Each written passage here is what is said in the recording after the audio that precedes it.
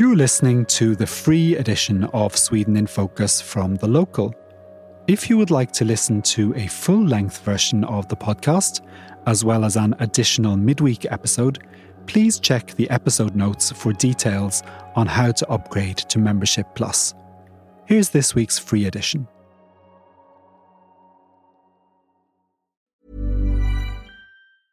Hiring for your small business? If you're not looking for professionals on LinkedIn, you're looking in the wrong place. That's like looking for your car keys in a fish tank. LinkedIn helps you hire professionals you can't find anywhere else, even those who aren't actively searching for a new job but might be open to the perfect role. In a given month, over 70% of LinkedIn users don't even visit other leading job sites. So start looking in the right place. With LinkedIn, you can hire professionals like a professional. Post your free job on linkedin.com/spoken today.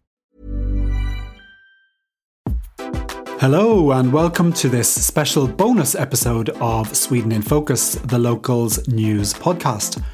Now, on Saturday, we had an interview with Andreas Cervenka, the award-winning author of Girig Sverige, or Greedy Sweden, a book that examines how Sweden became a paradise for billionaires. And because he had so many interesting things to say that we had to leave out for time reasons, we've decided to put together this slightly shorter episode to dig deeper on how rising interest rates are putting pressure on homeowners, how billionaires are profiting from Sweden's most disadvantaged areas, how an ex-politician became a billionaire from buying up local council properties, why Andreas believes the Swedish central bank's monetary policy has been one of the main drivers of inequality, and just how prepared is Sweden for the prospect of a major financial crisis. Before we get into it all, I just want to say that this podcast is made possible by members of The Local, so a big thank you to everyone who supports us. We're an independent publisher, we're not part of any big media house, so your support really is what funds all our journalism. And just a reminder that as a member, you get unrestricted access to all articles, and that's not just on The Local Sweden, but all 9 of The Local's European sites. It's also worth noting that some of our newsletters are just for members, including the Inside Sweden newsletter, which comes out on Saturdays and gives you the editor's insights on the most important news stories in Sweden in a given week. If you are not yet a member, but are considering joining, you can find a special membership offer for podcast listeners at thelocal.se/podcast offer. Now, on to our chat with Andreas Cervenka, and we're going to jump in with a question about developments in the housing market. You spoke about Sweden's high level of mortgage indebtedness and there sort of being an A and a B team. Is there a risk that a lot of the people in the A team are now going to drop back into the B team at a time of rising inflation and interest rates? Well, yes, if you look at especially first-time house buyers, there's a lot of people who maybe bought the home on the top of the market in, last summer. And for a lot of those people, the value of their property is now lower than their mortgage. It's been dropping 15-20%.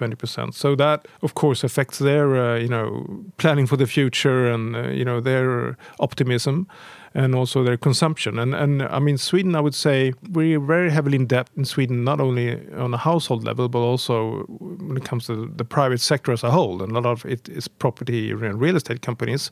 I would say we're one of the most sensitive economies in the whole world because the Swedish state is very low in debt, but the private sector is very highly indebted. So the rate increases has much more impact on Sweden than in a lot of other countries in Europe.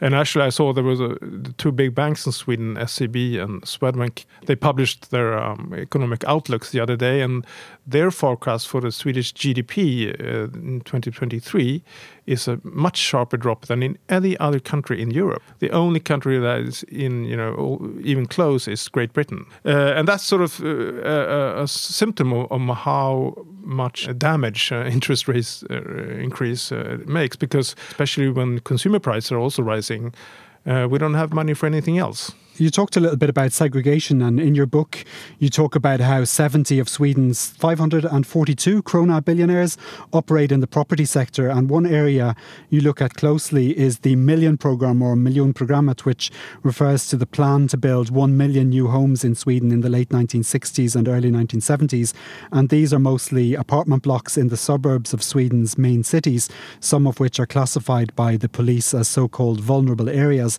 So these are neighbourhoods mostly associated with low-income tenants.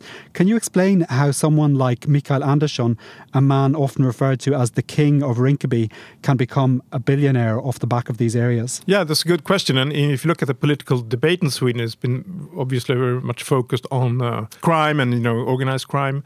And these sort of the problems are quite, geographically concentrated to a few areas. And the ones you're talking about, the Million Programme, the suburbs.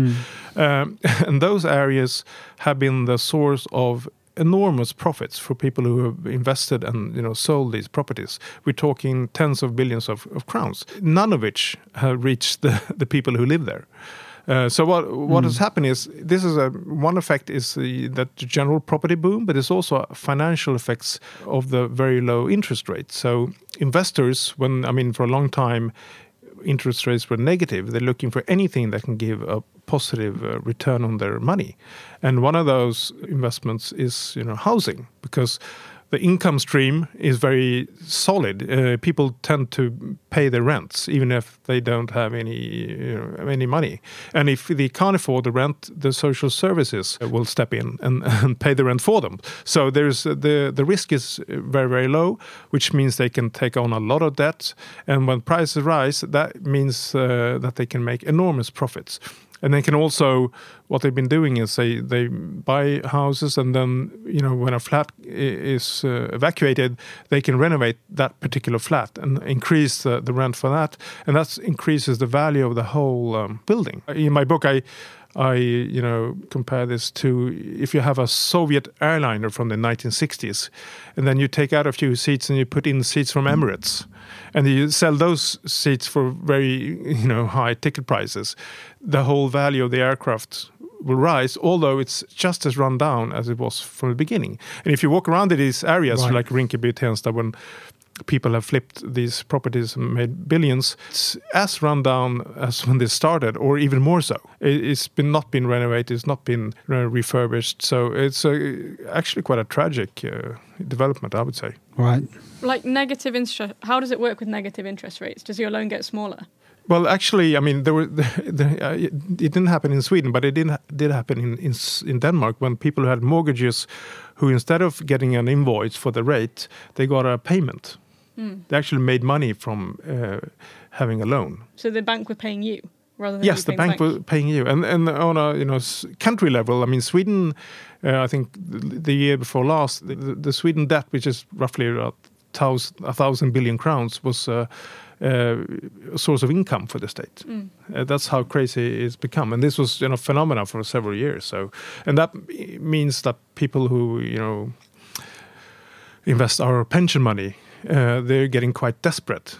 So anything that can give a positive yield on their money is very, very interesting, and that's why prices on rental houses has skyrocketed in the last 10 years. One of the things I found really striking, and it kind of touches on this when I was reading the book, was how many people have become billionaires by buying municipal properties and leasing them back to institutions like care homes and schools. Can you give an example of that and how it works? Yeah, I think the most famous example is a company called SBB, Samhällsbyggnadsbolaget, which was founded by a former social democratic politician called Ilja Batljan. He was actually at once thought of as the next leader of the social democratic party. So he was quite a well regarded politician. So the general idea is that you convince a municipality to sell their property, you give them a big chunk of money, and then lease it back to them. And in this environment with very low interest rates, this has been very, very successful. Especially like Ilja Batljan, he has gone on an enormous buying spree all over Sweden, buying everything from police houses to elderly homes, hospitals, you name it. And one of the reasons he's been able to do that is that his risk is very, very low. So when he presents the company to investors, one of the first slides shows that Sweden is one of few countries in the world that has a AAA credit rating. And why does it show that? Well, that is because at the other end of all his tenants, like hospitals, schools, police, the police authority, is the Swedish state. So he will always collect the rent, and that lowers the risk. I can't imagine the police not paying exactly. the rent. Yeah. So the police not going to stop paying rent. There's no scenario that's going to happen, and that means he can take on a lot of debt, and that's been hugely successful on the upway. But for the municipalities and for the citizens, it's a very, very bad business. And this actually has been pointed out by the municipalities' own organizations, like Sveriges kommuner och regioner, and which in the reports, stated that over the long term, this is a very bad idea for the municipality, because it means that we'll pay more for the real estate where they're conducting our services, our social services. And actually, all of the SBB's contracts are linked to the consumer price index, which meant that now in the beginning of the year, all rents were raised by 11%. And that's quite a big shock for the municipalities. If you're a school, they don't have that much money, especially now when taxes are going down. So that shows you there's been a very strange development, and people have pointed out this several years ago, but it's still been going on. And one thing that makes it even more problematic is that as a lot of these companies are run by former politicians, and of course they know exactly how the leaders of the municipalities, how they think, what their needs are. So they have quite a good negotiating position. But this has also been quite a substantial wealth transfer from citizens to private companies. Yeah, which begs the questions why the municipalities have continued selling them if their own organizations are opposed. It's very difficult to understand, actually. But I think part of it is that they're not as financially savvy as the investors. Yeah. So, up front, it can seem like a good deal. That you get, a big amount of money up front. You can buy and invest in something else. But if you look at the financial aspects, it's by definition stupid, actually, because municipalities will always borrow money at lower rates than private companies, because the risk is zero, because you can always raise taxes to finance those loans. So I think, if you talk about, there's been a muddling of the border between politicians and the private sector. A lot of former politicians work as lobbyists or work in these kind of companies, and I think that's a problem for the legitimacy of the system. I think. Also, presumably, if you're a politician, you've got perhaps quite a short time frame. You might be an elected official for 5 years, and if you get that extra wads of cash you can spread around, it might benefit you personally. That's true. And you don't really care what happens to the municipal finances 10 years in the future. No, that's very true. And what they've done, they've sort of created a cost bomb that will explode further down the line when they're out of office since many years. So I think that's on the subject of banks. A recurring theme in the book is your criticism of the central bank, or the Riksbank, and you blame them for fueling many of the trends you describe in the book. What's their role in all this? Well, if you ask them, they have no role. But if you ask a lot of other, economists, their role is quite big. And especially in a small country like Sweden, these kind of factors can have huge impact. So what they did was to focus. They have a target of 2% inflation. They actually, before 2010, they could tolerate that the inflation differed between 1% and 3%.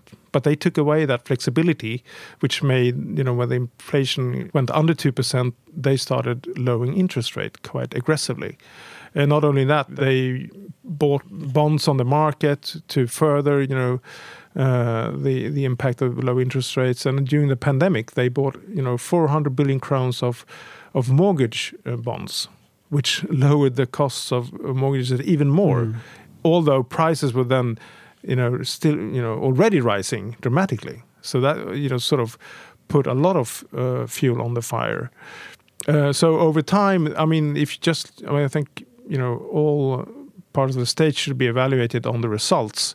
And the results is, have they fulfilled the target of inflation? No. Practically no period in the last 15 years have they, been able to stabilize at around 2%. Have something else happened in society? Well, we have become the most indebted country in the world. So I think it's difficult to say that I have no part in this. One thing that I was really I'm interested in throughout the book is to what extent do you think this was sort of concrete headedness at the central bank? To what extent were they like, we just have to meet the 2% target at any cost? And to what extent do you think they were influenced by outside actors who stood to benefit, especially with, for example, the buying of securities? I mean, it strikes me, I don't really understand how QE works, but it strikes me that there's enormous potential for corruption there, because a public body can affect stock prices, bond prices. How clean do you think the central bank's hands are? Well, that's a good question. Actually, I think one of the most underreported scandals was when it was, I think it was Svenska Dagbladet who revealed that the chief of the central bank, Stefan Ingves, and some other deputy in the head of the central bank had owned bonds, corporate bonds that the central bank was buying during this period. And they also dumped a lot of their mutual fund holdings before the pandemic crisis erupted. Of course, they have a lot more information about the economy than your average person. So I think this was quite damaging for the reputation of the central bank, that you should never, ever even begin to suspect that they're doing things out of their own private motives. So, but this didn't become the big scandal I thought it should have been. You mentioned earlier that Sweden as a government has very low debt. Yeah. So in the case of a financial crisis, I mean, do you think, is it possible there would just be a massive transfer of wealth basically from the public sector to bail out banks, lenders, all these sorts of people? And do you think that would be enough to prevent a crash? And what would be the effect? No, that's a very good question. So that's one of the reasons we have such a low debt on the state level, because we know that if there is a big financial crisis, the debt's going to go skyrocket, because we have to do things that you mentioned, bail out banks maybe, and other things. So that's one of the reasons. I mean, it's like Ireland had 25% of GDP one day, and a few weeks later it was 125%, right? So that could happen. A variation that could happen to Sweden too. I would argue that maybe at this point there's also a cost of not spending your money. So we become so flush with cash at state level. And at the same time, we have all these problems in society. The healthcare is not working, police is not doing their job, etc., etc. So that's a problem. But I think, especially the politicians in charge now, I mean, they've been schooled by the crisis in the 90s. So we never want to go back to that. So I think Swedish finance ministers have become sort of preppers. That brings us to the end of this bonus episode of Sweden in Focus, featuring more from our interview with Andreas Cervenka. If you'd like to find out even more, we also have a couple of articles on the site based on the facts in his book and on our chat in the podcast, and we'll link to those in the show notes. Thank you as always for listening, and we'll be back again on Saturday with a regular episode of the podcast. Until then, take care.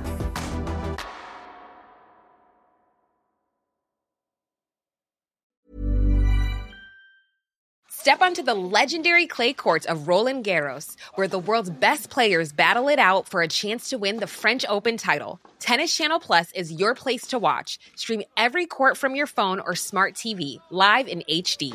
Don't miss a moment with daily live coverage and match replays on demand, beginning Monday, May 20th. Be there for all the unforgettable moments. Stream now with Tennis Channel Plus. Hello, this is Danny Pellegrino, host of the Everything Iconic podcast, and I'm here to tell you all about Splash Refresher, because hydration is mandatory, but boring is not. Now, I love my water, but if I don't spice it up, I'm not going to finish what I took out of the fridge. That's why I love my Splash Refresher, which is flavorful, delicious, bright, hydrating, and 0 calories. The wild berry flavor is my fave. No, wait, is the pineapple mango flavor my fave? You know what? All 5 craveable Splash Refresher flavors are my fave because they're so delicious. So get hydrated and enjoy it with Splash Refresher. That's all for this week's free edition of Sweden in Focus. If you'd like to hear a full-length version of the podcast each week, as well as an additional midweek episode with more interviews and analysis, please upgrade to Membership Plus. Make sure to check the episode notes for details on how to upgrade. Sweden in Focus is a podcast by The Local Europe. Our sound engineer is Rhys Edwards. The publisher is James Savage.